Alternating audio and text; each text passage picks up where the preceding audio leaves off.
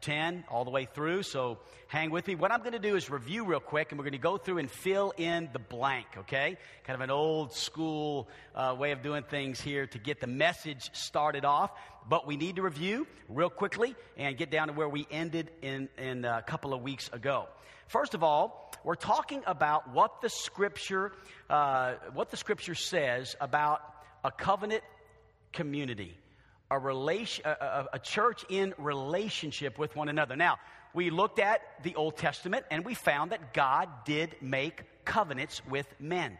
And those were covenants that were with great men like Moses, men that God greatly used. And he went into a covenant relationship with these men by making them promises. And promises that God always keeps, because God never what?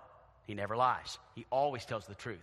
And so we're learning from the Old Testament and how they had these relationships. And then the church kind of came into play after a period of time. And as the church began to grow, obviously things begin to seep in. And the enemy begins to take away some of the principles that the church had been teaching for hundreds of years.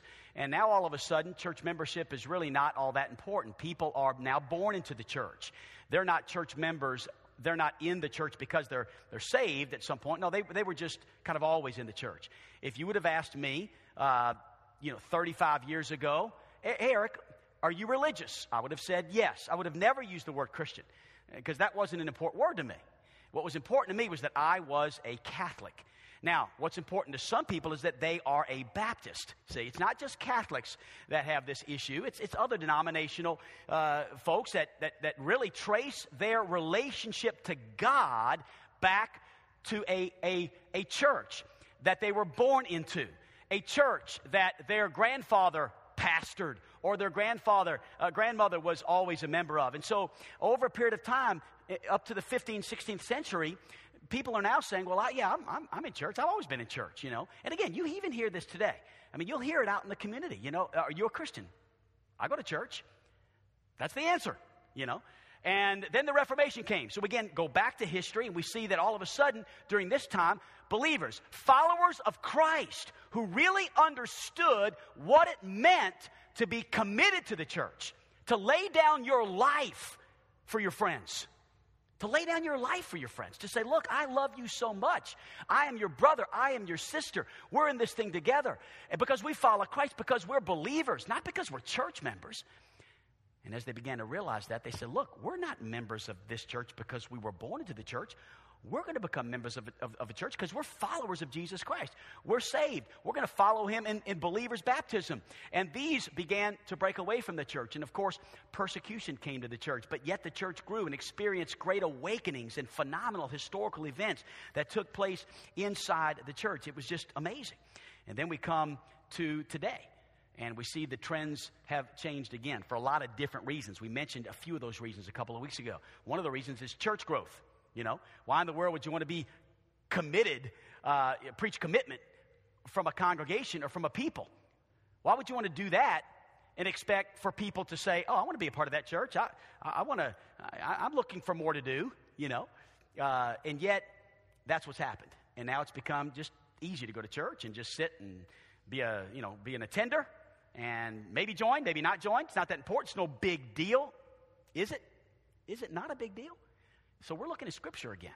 We're going back and saying, look, maybe we got some things wrong. Maybe sincerely, in a sincere way, we just kind of got some things wrong. And we're just, we're okay with church.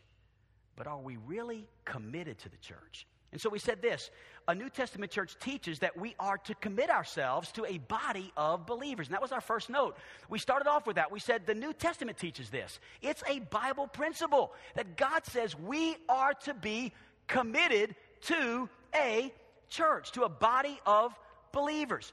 And as we began to understand that a couple of weeks ago, and again, it was a tough way to introduce a series, only getting through half the sermon, but this is what we talked about. We said, is there value in church membership?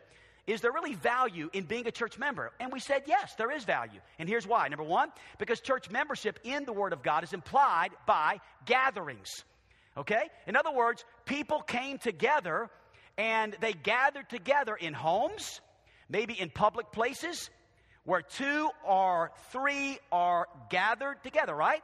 And so they gathered even sometimes in buildings, but they gathered. They came together. Ecclesia literally means gathering. We discussed the fact that oftentimes people will tell you, well, listen, I'm not a member of a church. I'm a member of the universal church, the greater body of Christ, which is true. That's great. That's where I was last week. I was in Sydney, Australia, at Hillsong with hundreds of pastors, 25,000 believers from 30 countries. That wasn't a gospelite. That wasn't my church family. That was just this massive body of believers, people who were worshiping God in an incredible way, in a majestic way, in a phenomenal way. But these were people I didn't know. I don't live life with these people. I just had the privilege of 1 week of my life worshiping with them. It's the universal church, and it's real. But you know, the Bible, when it speaks of ecclesia, church, the gathering, multiple times more than it talks about the universal church, it talks about the local church, the family, us. The Bible places great value on being a committed member of a church.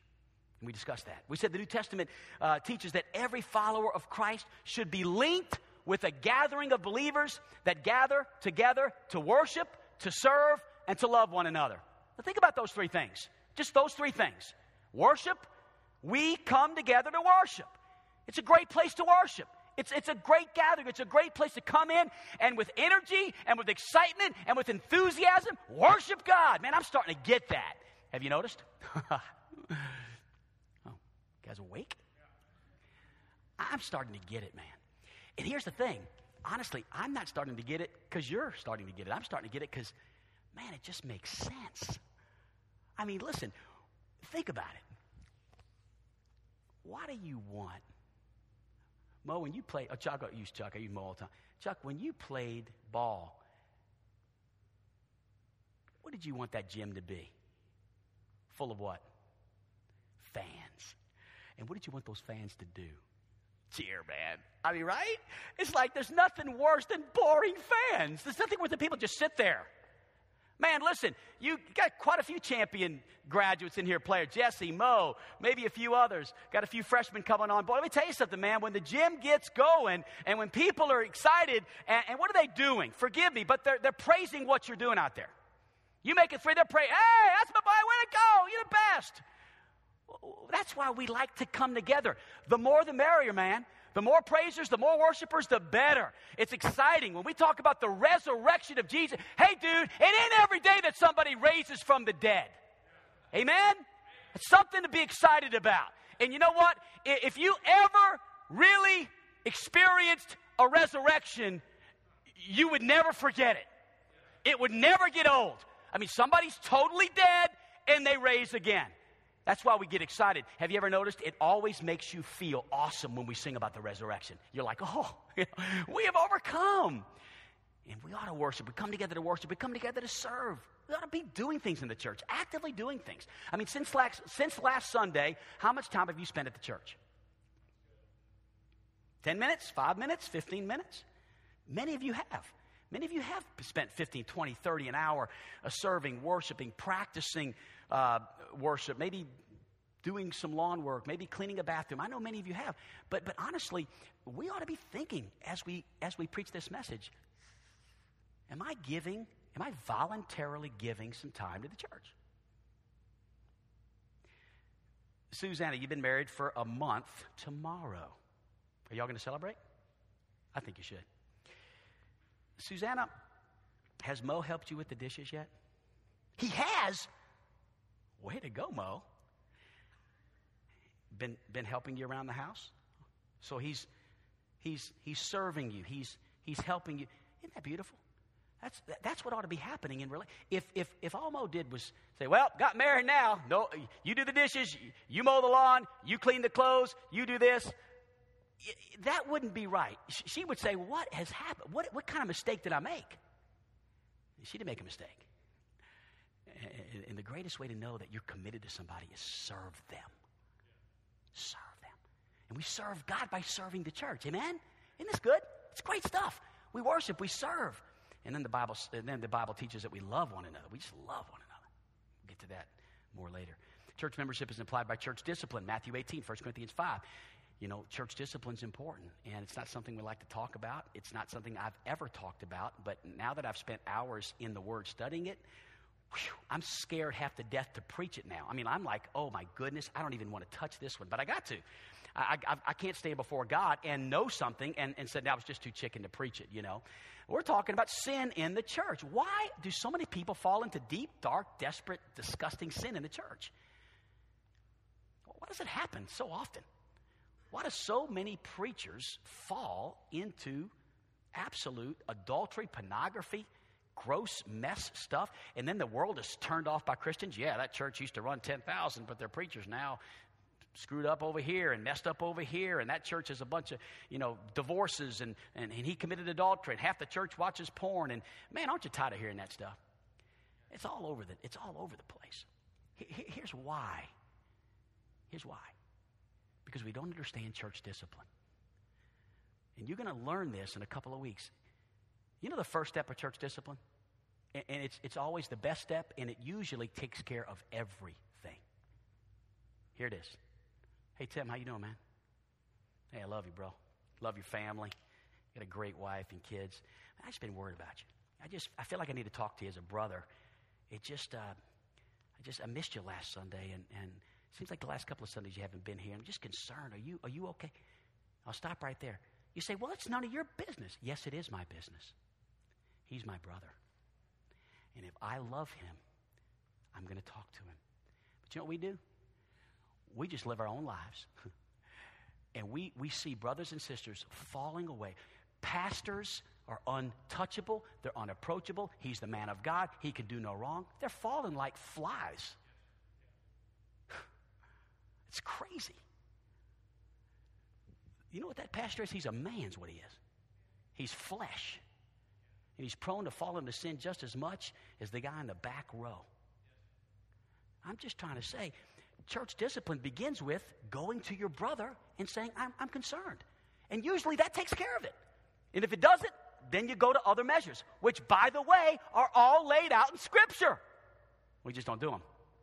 Anyway, and then church membership is implied by church leadership. Now, that's next week. Next week is elders. We're going to talk about it. And if you're visiting today, please come. I know it sounds boring. You're probably thinking, oh, you're going to talk about the Mormons? Because that's what we think about, right? Elders, right? Elder so-and-so. It's crazy. We have allowed denominations to steal Bible words, and then we just say, well, we can't use that one anymore. The Mormons got it. We do that with a lot of things. We did that with the Holy Ghost 40 or 50 years ago. Scared half to death to raise our hands and praise God and get emotional in church because the Pentecostals did. 50 years later, the Pentecostals have the biggest churches in the world. And then they know how to praise God. You say, well, I don't like a couple of their doctrines. Well, they don't like a couple of ours either, okay? Truth of the matter is we're never going to agree on anything. What we can agree on is worship. And so, it's just crazy how we've allowed certain terms in the Bible to become, for whatever reason. Elders is a Bible word 70 times in Scripture. You say, well, I like the word pastor. Well, it's mentioned once. And I like it too. And you can call me pastor if you want. And I don't think elder is a term of approaching someone. You don't say, hello, elder, so-and-so. I just think elder describes leadership. And so we're going to talk about that next week. It's going to be really cool. You're going to love it. It's going to be interesting. It's going to be really, really good. And I'm going to present it to you the best I can according to the Scriptures. Then church membership is implied by accountability, which means you, if you're a church member, are accountable to make sure that this church is preaching the gospel. And if it's not,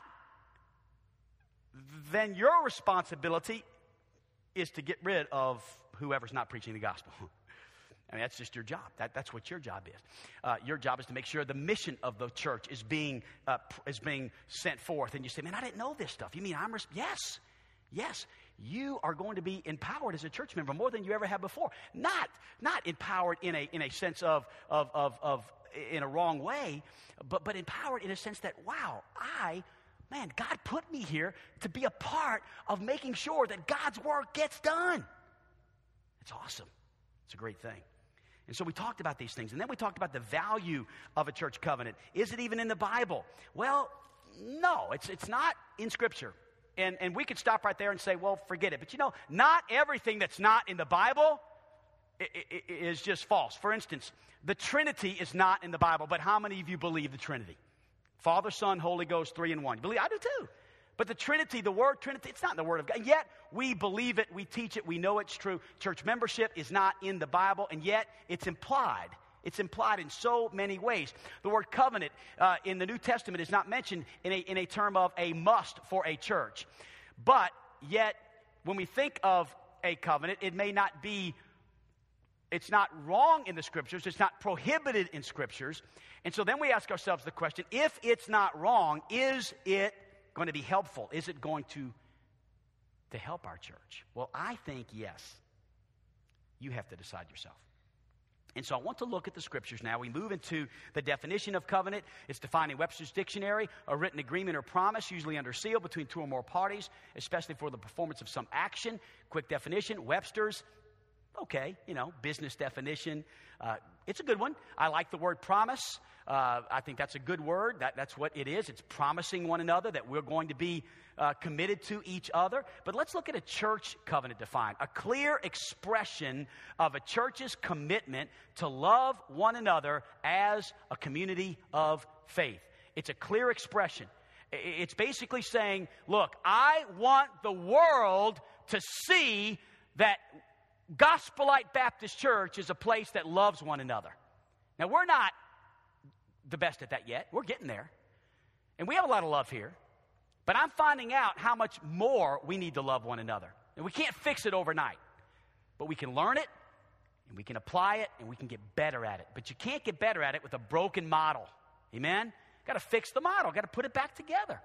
It doesn't mean that we I think it does mean that we've done some things wrong, but we've been sincerely wrong. You know what? I'm okay with somebody that's sincerely wrong. Amen? I mean, I think it's important that, if you don't know something, you may be, man, I messed up. I'm sorry, I didn't know. Do you know now? Well, yeah, I know now. Go and sin no more. Amen? And I'm not talking about sin literally, but I'm talking about now build the church the right way. Hey, we did pretty good the wrong way. And I don't mean the wrong way in every way. You know what I mean. I told somebody this afternoon, I said, the hardest part of preaching this stuff? The hardest part of preaching this stuff is that the guy that started the church has to stand up and say, I apologize. I sincerely thought this was the way to do it. I honestly didn't know these things. I didn't take time to study all these things out. And now that I have, I'm really excited because they're going to work. Because at the end of the day, God's ideas are the best ideas. They work. So I'm excited about it. I think it's going to be a life changer. If our church can grow to what it's grown with somewhat of a broken model, can you imagine if we get things right, what we can do? So anyway, I'm saying hopefully enough to help you understand my heart.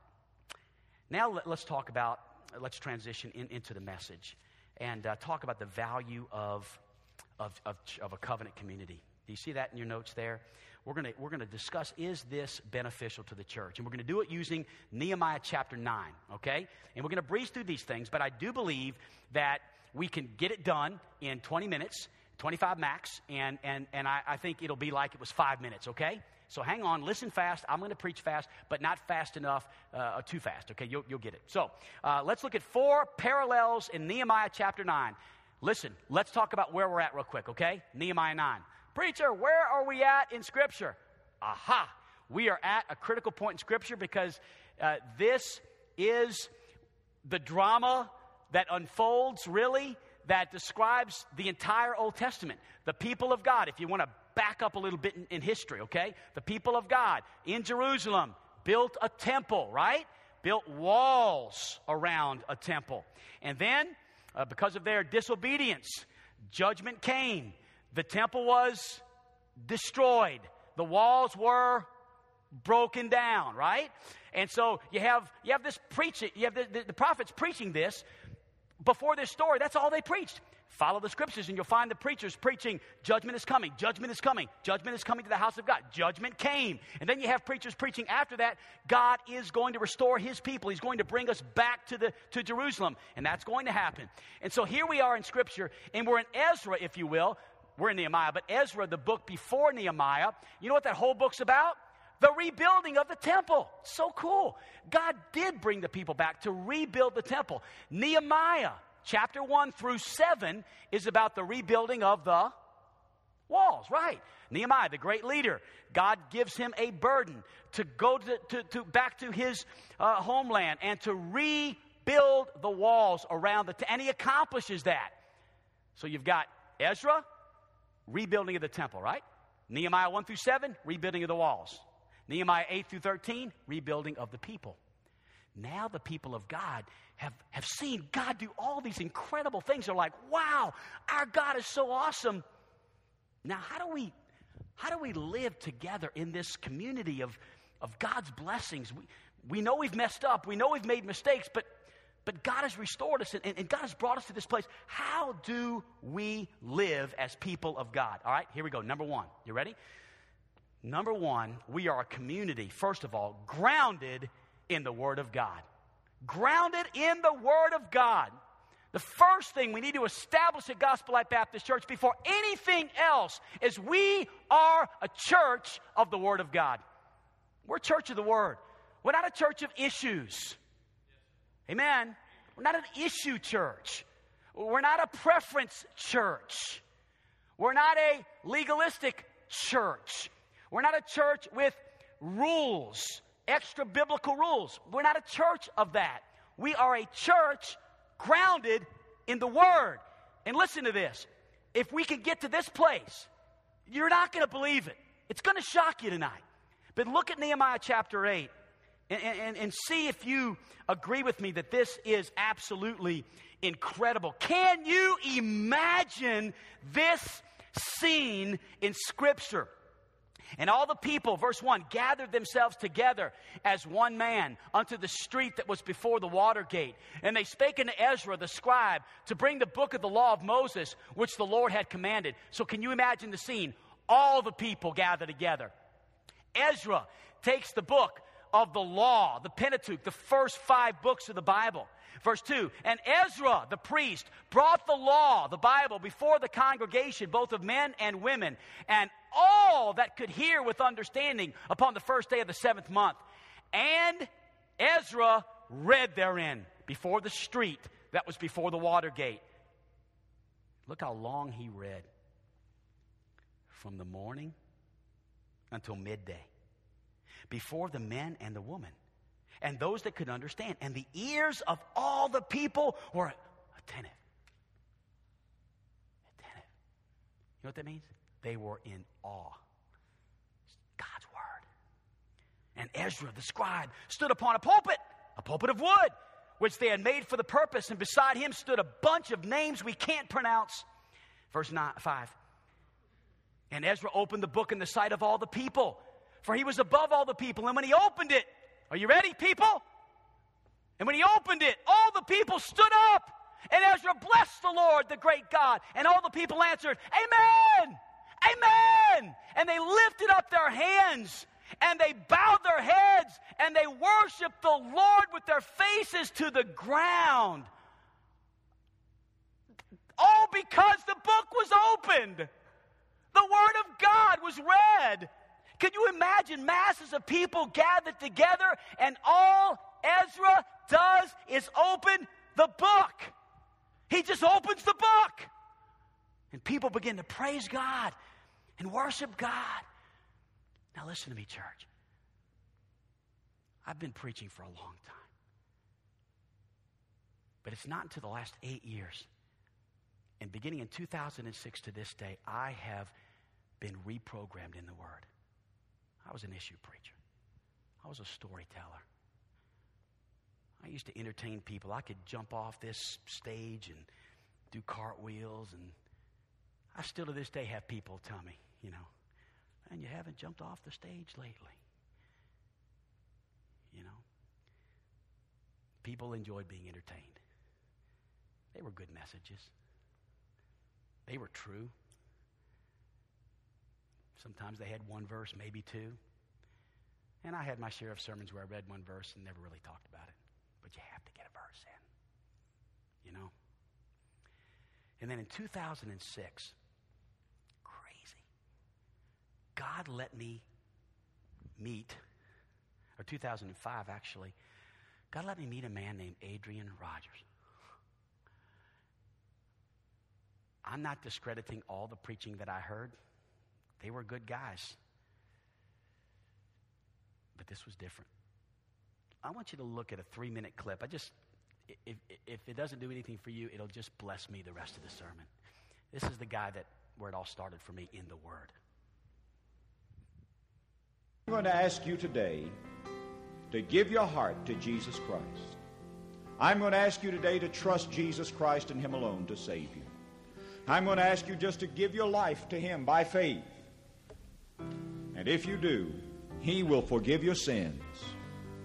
He will come into your heart and give you a new nature. And one day He'll take you to heaven to be with Him. But I am telling you today, friend, that God brought you here to this place to be saved, and He will save you today, and He will save you and keep you saved forever. What should it profit a man if he should gain the whole world and lose his own soul? Weak and wounded sinner, lost and left to die. Oh, raise your head, for love is passing by. Come to Jesus. God bless you. Come on to Jesus. Come to Jesus. Come to Jesus. Come to Jesus. You come if no one else does. And live. People say, what's the world coming to?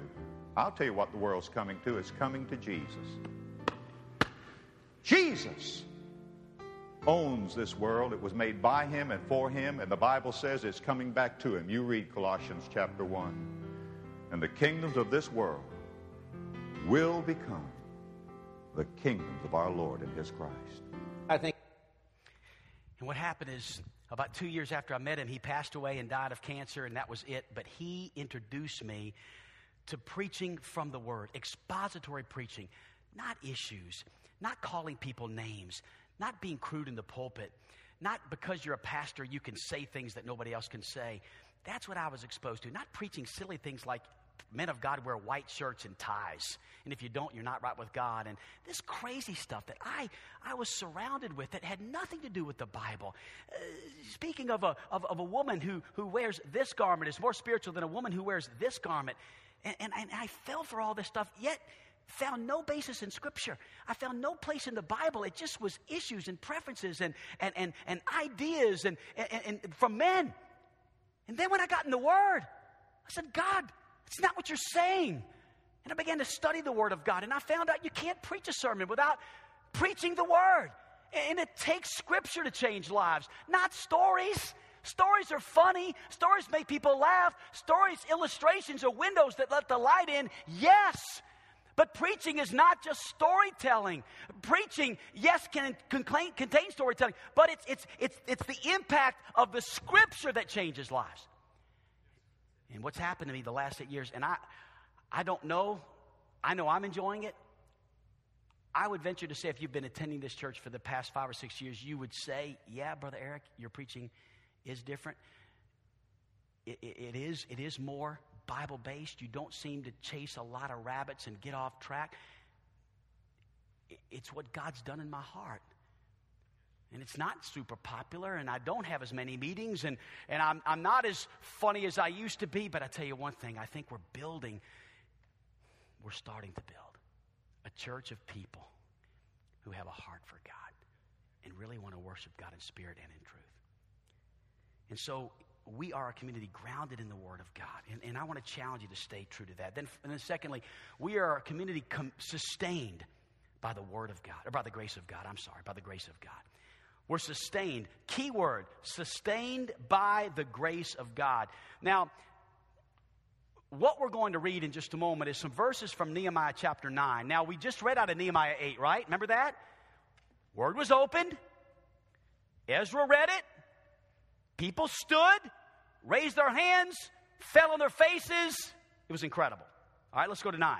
This is the response of what just happened. All right, this is what God's people did now. This is so cool. Now, on the 24th day of the month, the children of Israel, verse 1, chapter 9, were assembled with fasting and with sackcloth and earth upon them. And the seed of Israel separated themselves from all strangers and stood and confessed their sins. I mean, this is incredible. Now the people of God are they're so in love with Jesus, they're not ashamed, they're not embarrassed. They're confessing their sin.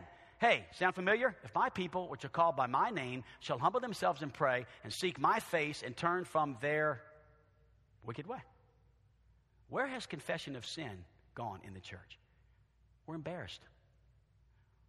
You know what we're afraid of? Man, people will think I'm not a good Christian. What kind of love is that?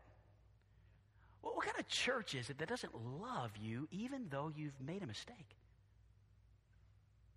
I mean, if there's any place you should go and be loved if you make a mistake, it's church. You say, well, preacher, why would you love me if I make a mistake? Well, are you sorry? Yeah, preacher, I'm brokenhearted over it. I've repented to Jesus. Well, listen, that's enough. I know there's times when we can't put somebody back in the pulpit or in the ministry, or we can't put them back, and it takes time to restore that brother, and we'll look at that in future weeks.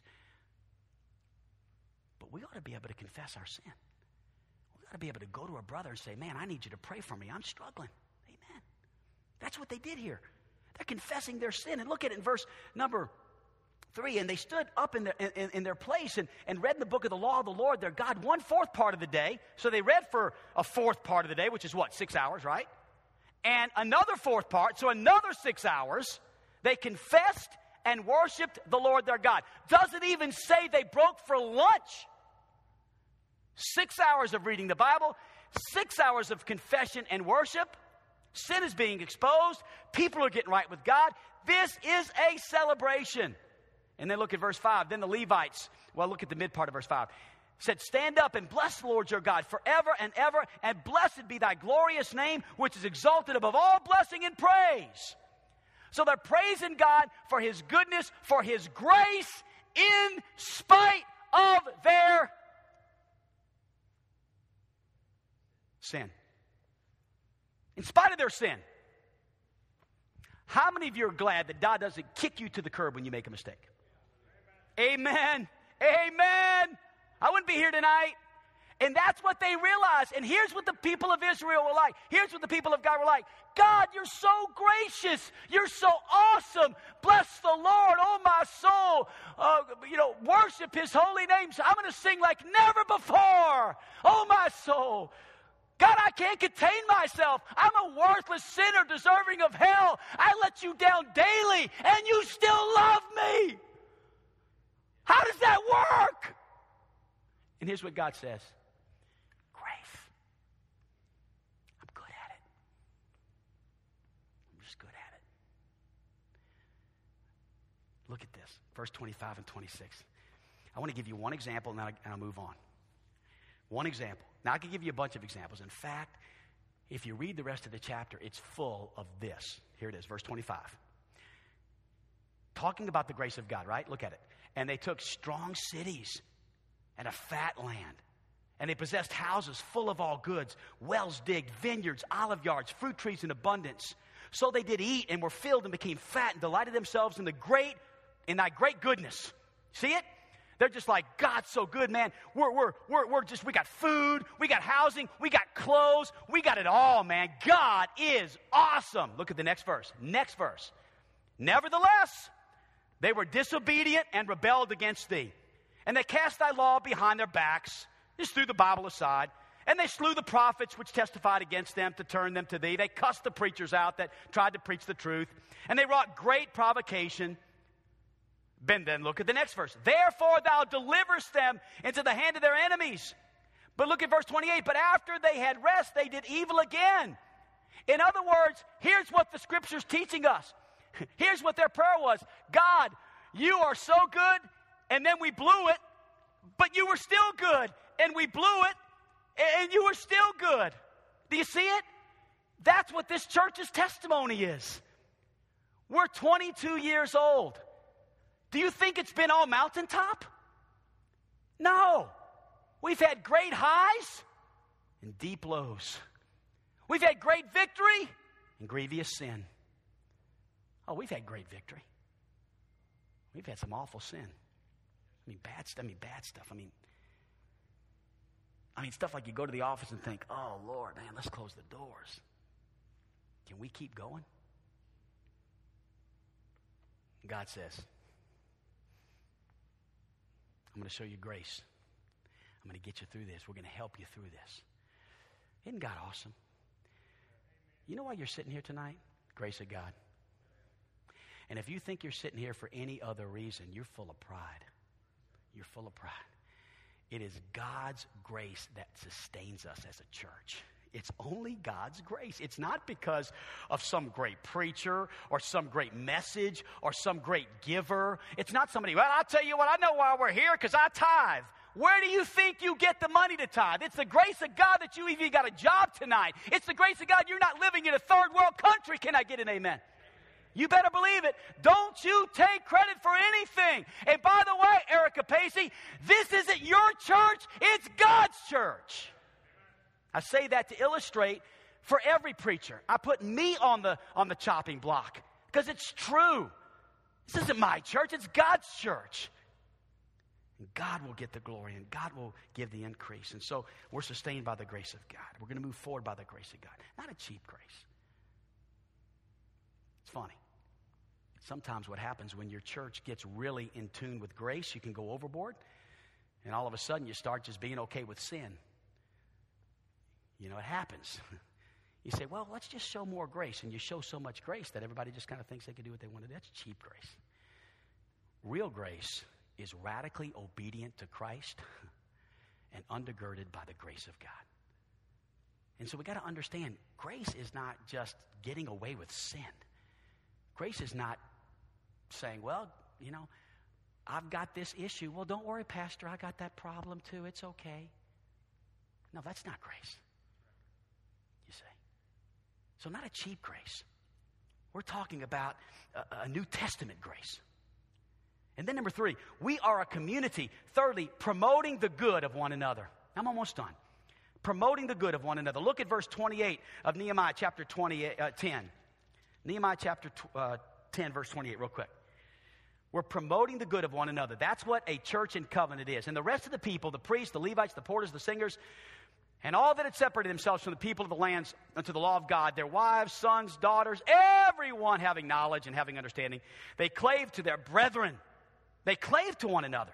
They're nobles. And they entered into a curse, into an oath. In other words, a covenant. To walk in God's law. We're going to walk together in God's law, which was given by Moses, the servant of God. We're going to observe and do all the commandments of the Lord our Lord, and his judgments and his statutes. We are going to do this. They got specific. We, the people of God, are going to do what? Well, I don't have time to do it. I won't take the time, but I'm just going to highlight them. Verse 30. We will be pure. Okay? And we would not give our daughters into the people of the land, nor take their daughters for our sons. Speaking of purity. We will obey the Sabbath day. Verse 31. We will worship God in the house. Verse 32. We will contribute to the offerings. Verse 34, verse 35, verse 36. We will serve. Verse 38. And they made this commitment. They wrote a covenant. They made an oath. John, you're going to make a promise pretty soon to your fiance. You're going to make a promise, and you're going to say, I promise to do these things. You're going to make a commitment, a covenant, an oath. Did you like how I did that, John? Oh, sweet, wasn't it? Yeah. And you're going to mean it, aren't you? I'm with you, buddy.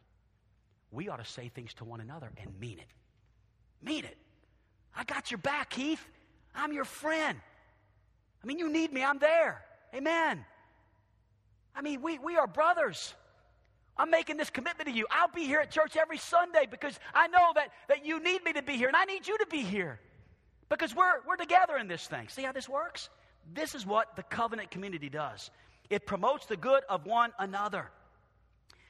And we ought to be very clear about what that is. Very clear. I think the average church member doesn't really know what it means to be a church member. If you ask the average church member, okay, why are you a member of a church? Well, I can vote. Yeah. What else? I can volunteer to make cookies. That's good. We really don't have a solid biblical answer because church membership, honestly, we're not being held to anything. I mean, there's people out of church right now, and they haven't come to church in 4 or 5 weeks. That ought to bother us. Not make us mad. We ought to be concerned. Where are they? They're members of this family. You say, well, Pastor, doesn't that begin with you? Yes, it does. And that's coming next week in the elder meeting, in the elder message. You'll understand how this can work better when one man doesn't have to worry about 1,000 people, because it's really hard. Sometimes I can't keep up with everybody. Sometimes I can. It's not easy. And usually I blow it. So how do we commit to one another? Let me give you 5 things. I'm just going to read these. Number 1, I'm committed to pray for the people around me. I'm committed to pray for the people around me. Hey, real quick, not to make you go on a guilt trip, but do you pray for the people in this room? Do you pray for them? I'm not talking about every day, but do you pray on a regular basis for your church family? Do you ever call the church prayer line once a week, once a month, once a year? Do you ever pick up the phone and dial the church number and press 33 to find out, who can I pray for today in my church? That's a commitment. If prayer is the most powerful tool given to man, then why don't we use it on one another? So we're committed to pray for one another. I'm committed to bearing your burdens and sharing your joys. Amen? Bearing your burdens and sharing your joys. Bearing your burdens. Why? Because we all got them. Amen? We got burdens, big ones. I mean, problems, issues. But then guess what? Sometimes we get over those problems. We get victory. And then we rejoice with one another. Weep with those that weep and rejoice with those that rejoice. Number 3, I'm committed to encouraging you with the example of my life. And we'll talk about that next week, because everybody in the church ought to have a desire to want to be an example to somebody. Because somebody's watching you. Somebody's looking at your life. And I realize that for a church leader, that standard is even higher. And it is. It's biblical. And I understand that. And we'll talk about that more. But that's what I'm committed to. Fourthly, I'm committed to worshiping with you and serving alongside you. I want to worship with you every week. I want to come together and get in the house and worship Jesus, man. Have a time. I love worshiping God. I like that 20 minutes every Sunday where we just worship God. 20 minutes. 20 minutes. Amen. Tonight, what was it? 6:05 to about 6:25. I love it. I look forward to it. I'm coming in the house, hey, fixing my eyes on Jesus, and I'm going to worship God with you and serve God with you and alongside you. I love it. And then 5, I'm committed to accomplishing our mission together. And what is the mission? What is the mission? Well, it's written out on your bulletin, but it's also on the internet. You can find it anywhere. The mission of the church. The purpose is to glorify God. The mission is to make disciples of all nations, to make better disciples, to make more disciples, right? But then what's the method? How do we do this? What is the mission, and how do I come alongside you and you come alongside me? Well, here it is. Connect with God through worship. If you are a member of this church, you should be here every Sunday. Amen. I mean, can you imagine somebody saying, yeah, I go to that church. I'm a member of that church, but I don't attend.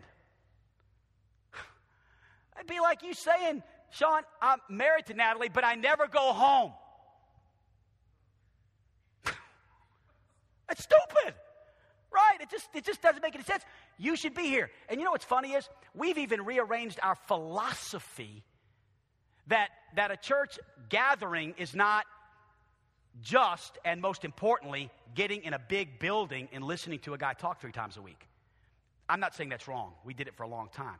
But we've refocused our philosophy and said gatherings are not just big, they're small. And so secondly, we are to connect with each other through discipleship, small group.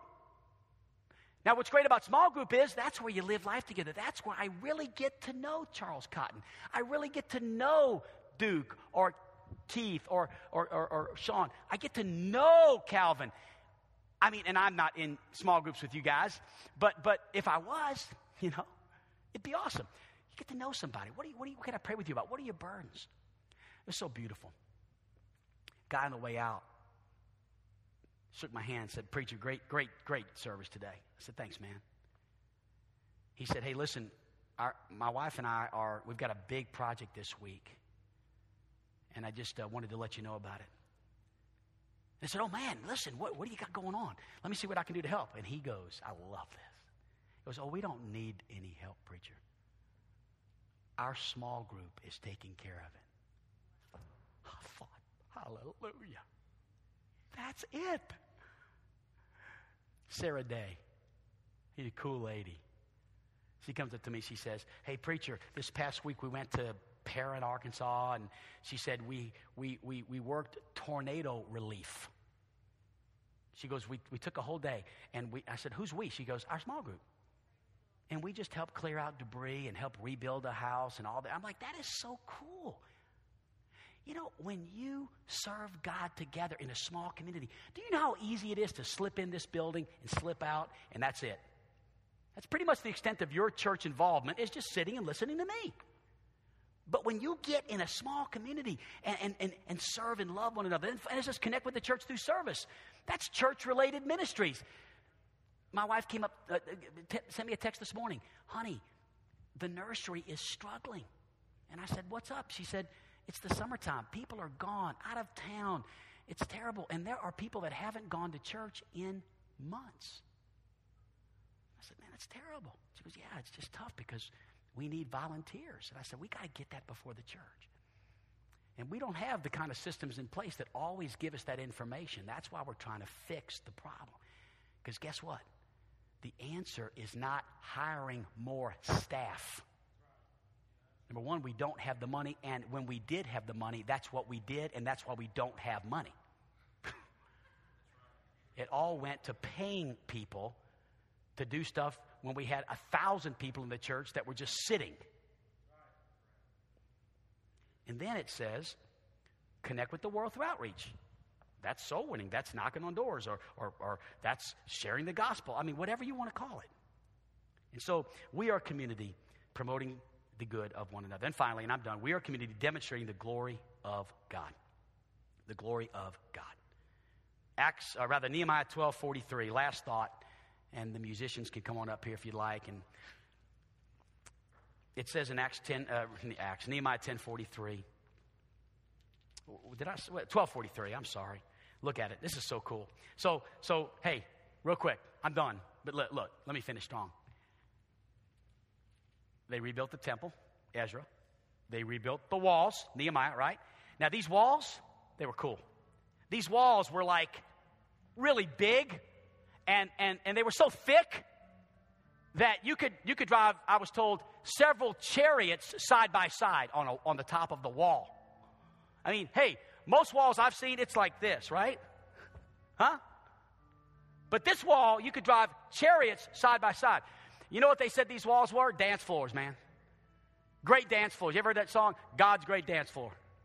Hey, you know what people were doing on top of these walls? No joke. I'm not joking. Study it out for yourself. They were celebrating. They were dancing. They were praising God on top of the wall. Why? Because He is awesome. And that's why we are community demonstrating the glory of God. And look what they did in verse 43 of Nehemiah 12. Also that day they offered great sacrifice and rejoiced, for God had made them rejoice with great joy. The wives also, the children rejoiced, so that the joy of Jerusalem was heard even afar off.